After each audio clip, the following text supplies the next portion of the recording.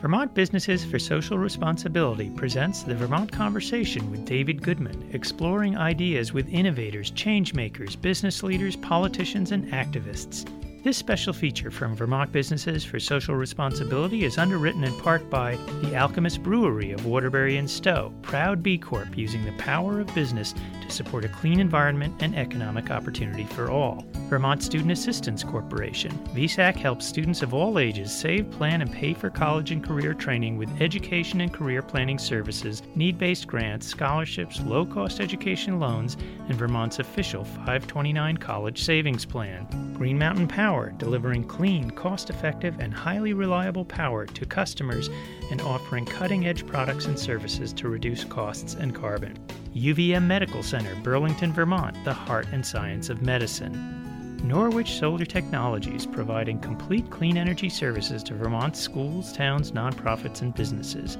Concept 2, designers and manufacturers of Concept 2 rowing oars, indoor rower, ski erg, and bike erg, and proud to support nonprofit groups such as the Green Mountain Club. Let's Grow Kids, a statewide campaign about the need for more high-quality, affordable childcare in Vermont to better support our children, families, communities, and economy.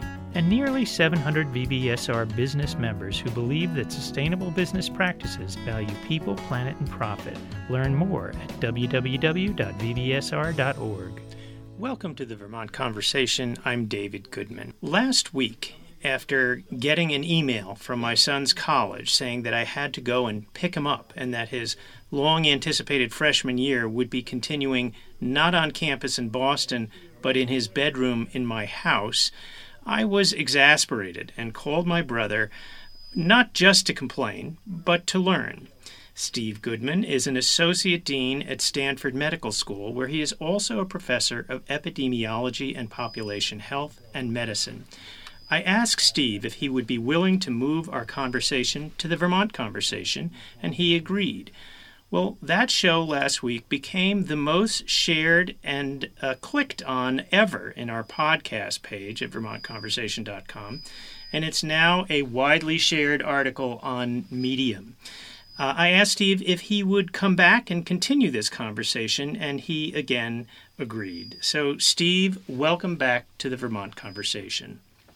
Hi, and thanks for having me back. I know there's a long tradition of sequels not matching the originals, but we'll do our best. Okay. Well, since we spoke, coronavirus has been confirmed in all 50 states. Here in Vermont, we've gone from 2 cases when we spoke last Wednesday to 19 today, and globally 8,000 people have died, and extreme measures have been implemented throughout Europe and in many other places. So from where you sit as an epidemiologist and a public health expert, what have we learned about coronavirus that we didn't know when we spoke a week ago? Well, as you might imagine, the research and the numbers are literally pouring in. Just in the few days since we talked, there have been multiple papers and analyses that have told us both what we might be facing and what we have to do. I would say 2 of the most important ones came in on Sunday and Monday. One, which we can talk about, was a report from the UK, which was a very sophisticated modeling effort that modeled not only what would happen if we did nothing, but what would happen if we undertook a whole set of measures, sort of parsing it out: isolation, quarantine, closing schools, etc. That was one, and we can discuss the implications of that. And another was a paper that came out in Science, I think it was on Monday, with a new analysis, really amazing analysis of the Chinese data, and they said that 86% of the early transmission, that's before they took what we would consider to be draconian measures, was from asymptomatic cases. So what does that mean? Asymptomatic or minimally symptomatic, and that is huge. So I think both of those, in addition to a lot of other things which we might touch on are the most salient new information. And of course, as you alluded to, we've also seen the beginning of the exponential rise across the country that we talked about last week. So let's start with that second study. 86% of the, well, you phrase it and say what the significance for everyday people in understanding it. Yes. So what that said was, and I emphasize that this was before the Chinese started really, taking what we would consider to be extreme measures. But they found that most of the infections were not due to people who were coughing and with fever, who you could isolate and hopefully prevent infection from, but from people who are walking around, may well be young people who showed no signs of the virus, who only showed it, either never showed it or showed it several days later. So what that means is that you can't organize a strategy around isolating people who are showing symptoms. It meant that a tremendous amount of infection, in this case 86%, is coming from people who we have no idea that they are sick or about to be sick. Let's talk about the other, the British study that did the modeling of the various types of disease control. What did that tell us?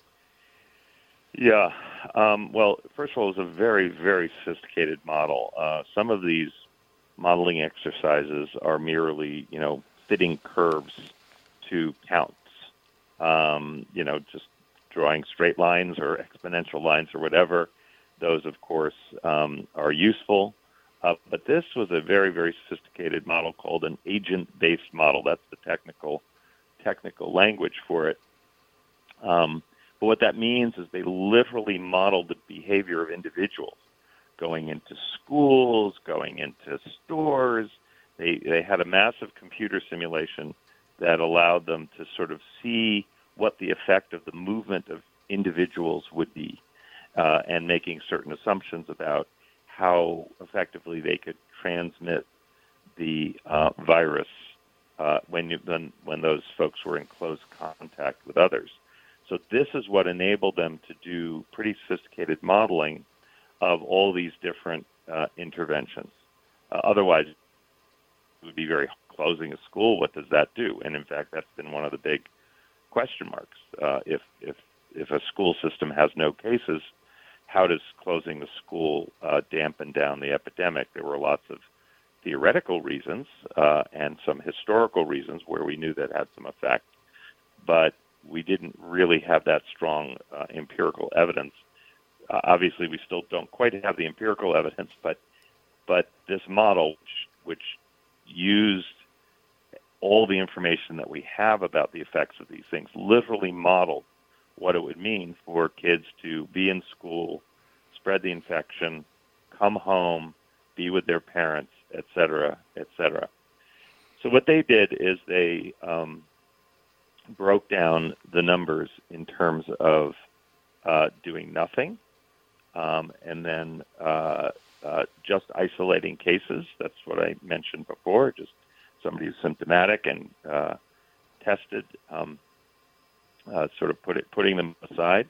Then is household case isolation and household quarantine was the next. Then is closing schools and universities. It's the next, and then all of them together. Case isolation, home quarantine, social distancing. And then what this showed was that the peak of the epidemic would be roughly threefold, 3 to 4-fold, doing nothing than if one implemented all these measures, and that right now they're modeling the peak of the epidemic as being in mid-June. So that's also significant. The third thing they did was they calculated at what point we would exceed the capacity of our ICUs, and that, sadly, I have to say, was far, far below the peak of any of these the epidemic that they were predicting with any of these measures. So that was a little depressing. So no matter what we do, we will exceed the capacity of the healthcare system. Is that what you're saying? That is what they are saying right now, yes. And why, and I know this relates to the phrase that you've mentioned, and of course so many people are mentioning, of flattening the curve. The curve meaning keeping it below the line where the healthcare system can deal with it. So what happens if you exceed that line?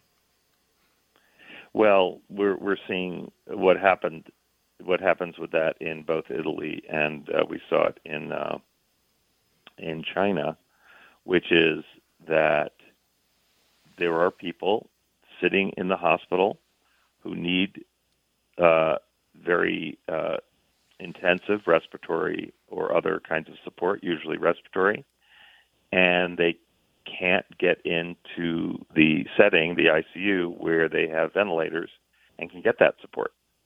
So that's why the capacity of of intensive care is so important, because at that point it is life or death. If you need a ventilator and you can't get a ventilator, you will die. So that capacity is very closely related to the fatality rate from the disease. If we exceed the capacity of the ICUs or of our ventilator stocks, then people, simply speaking, will start dying whose lives could have been saved, and doctors will be put in this just completely impossible position, which the Italians have already written about, of having to choose who, I don't want to say it this way, but who's worth saving, and whether they use those criteria implicitly or explicitly, they're doing it. They could even choose them at random, and then we'd say they're all equal. But in any case, that's the situation we could find ourselves in. For folks who are just tuning in, you're listening to the Vermont Conversation. We're speaking with Steve Goodman. He's an associate dean at the Stanford School of Medicine, where he's also a professor of epidemiology and population health and medicine. And he is also my brother. So, Steve, what is working best as we look around the world? Well, this, of course, is the billion-dollar question right now.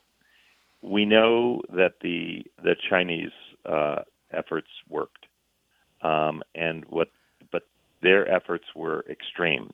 They involved measuring temperatures in huge numbers of people, immediately isolating those who had a fever even before they had other symptoms, putting them in what they called fever camps, which in this case I think were special hotels or apartment buildings, I'm not exactly sure, and taking them away from their families. So here isolation was done away from the families, so the family spread was minimized. There was also complete lockdown of some neighborhoods, really very extreme reactions. That was mainly in Wuhan. In some of the other cities, I'm not sure if they implemented restrictions quite that harsh, but they did start with their lockdown much earlier than, as we mentioned in our previous conversation, than they did in Wuhan.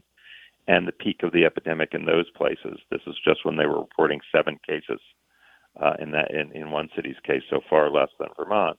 They were able to tamp down the peak of the epidemic. So I have to say that the severity of the measures needed depend on where we are on the epidemic curve. If it's very, very early, and again, this is repeating what we said before, but now every week brings that doubling or tripling of the cases around the world.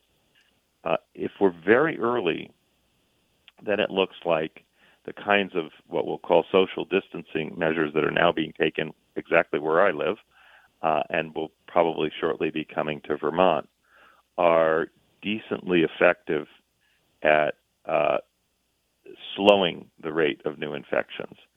Whether they are effective enough remains to be seen, and you will watch it carefully in Vermont. We'll be watching it carefully here California, we're sadly way ahead of you, and we may have to go to yet more severe restrictions.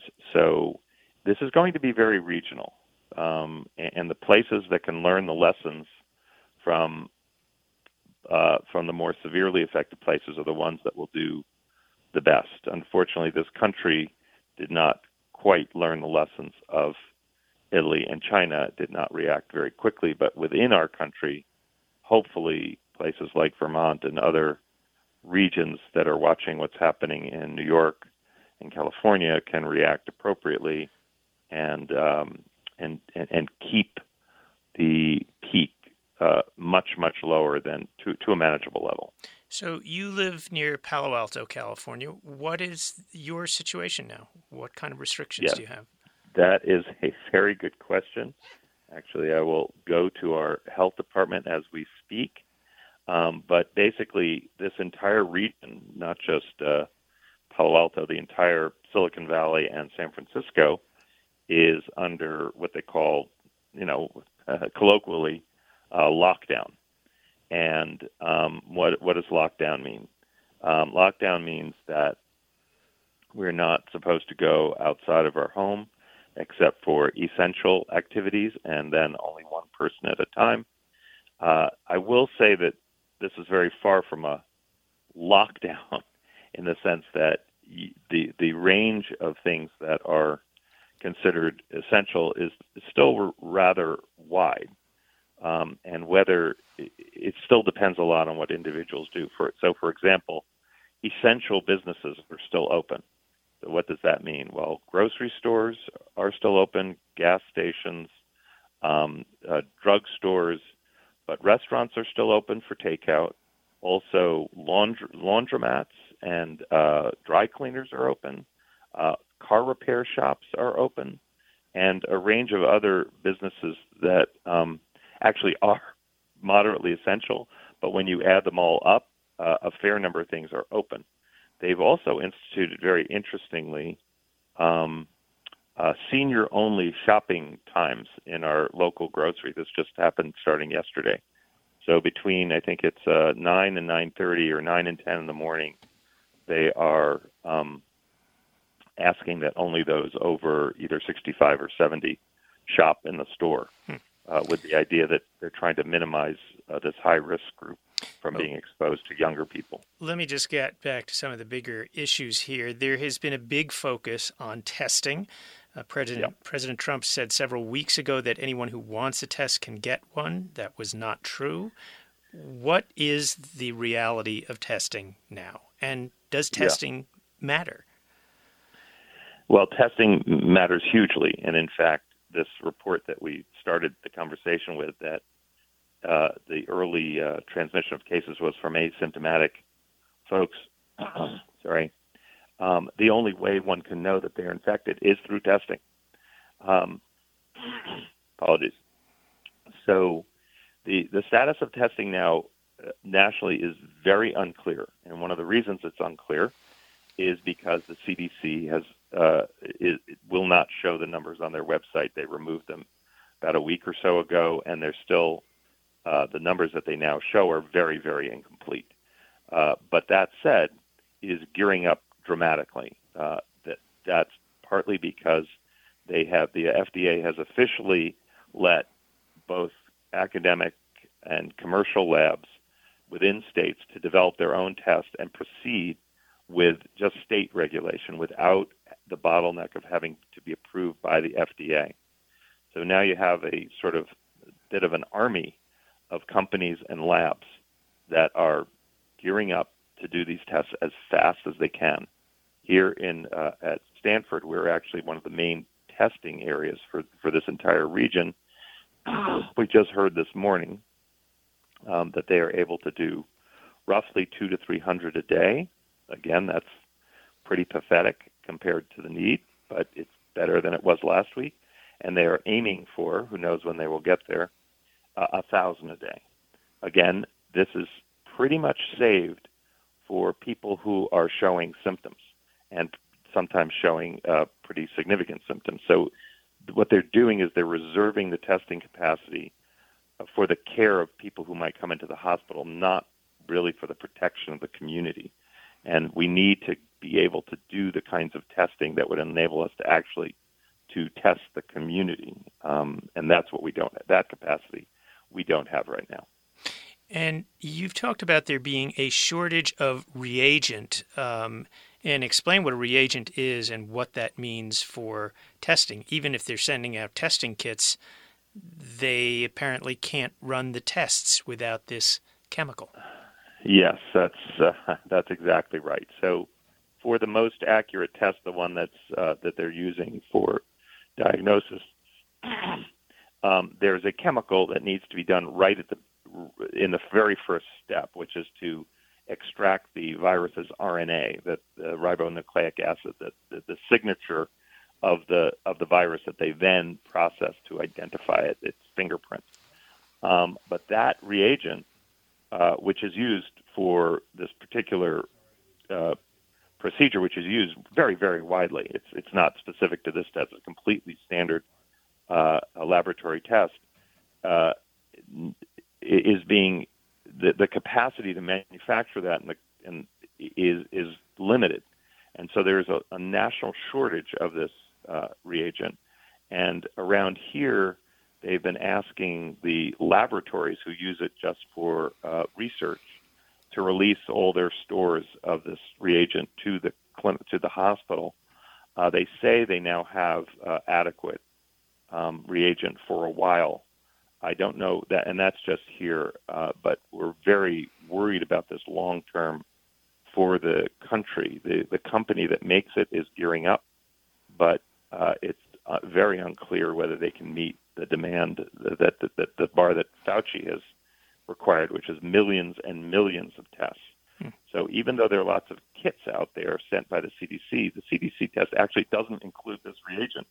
So those kits cannot be used. This is like getting the bookshelf from Home Depot and finding it has no screws, so it sits as a... Right, or the soup mix from the store, but you don't have broth or water to put in it, so you're just left with the beans. Yeah. So I want to just quickly, with the few minutes we have left, what could have been here? We first heard of the coronavirus from China that was going on in China in December. First U.S. cases appeared, I think, in January. And apparently this was raised by Health and Human Services Secretary Azar, but Trump did not want to do widespread testing for fear that it would hurt his reelection. Politico reports this. So can you sketch out what would the alternative scenario for how coronavirus could have been managed here in the U.S., and where might we be today if that had happened? Well, obviously, a lot of this is hypothetical, but it's useful. It is obvious from what has to be done now that the actual response to something like this takes massive coordination and planning.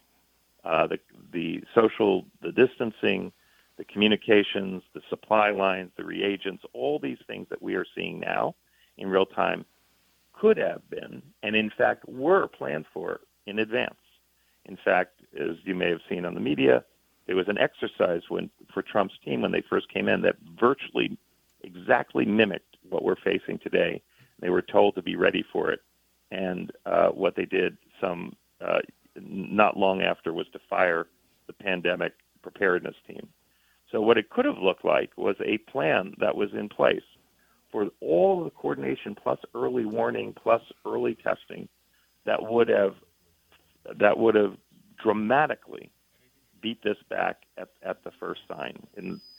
But it was thought that this could all be constructed afterwards. In fact, Trump said this from the White House, that the people were sitting around, quote, doing nothing, and they could always be hired back.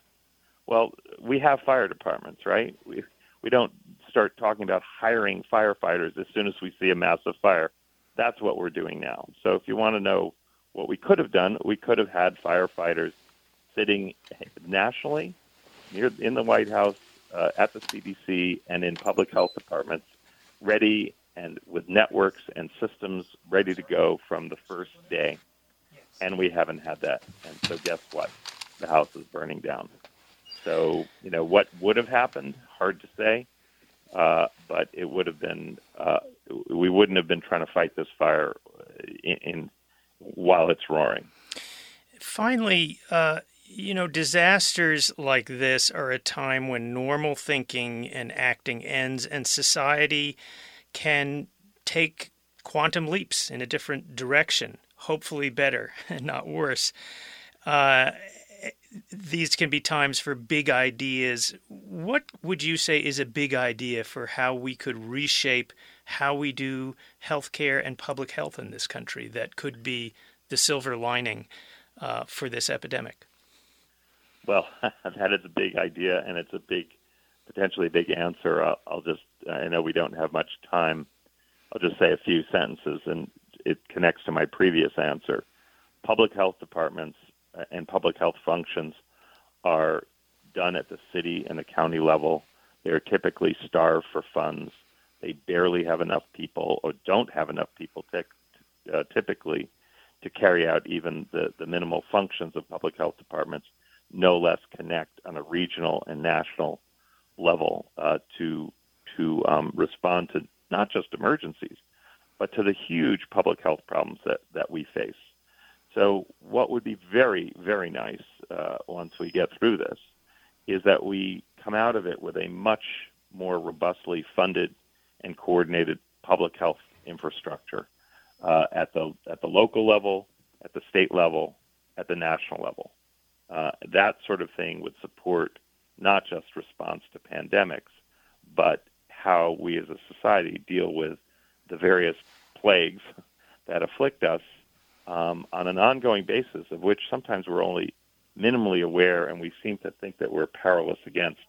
But we're not powerless against them if we have much stronger public health funding, coordination, and infrastructure.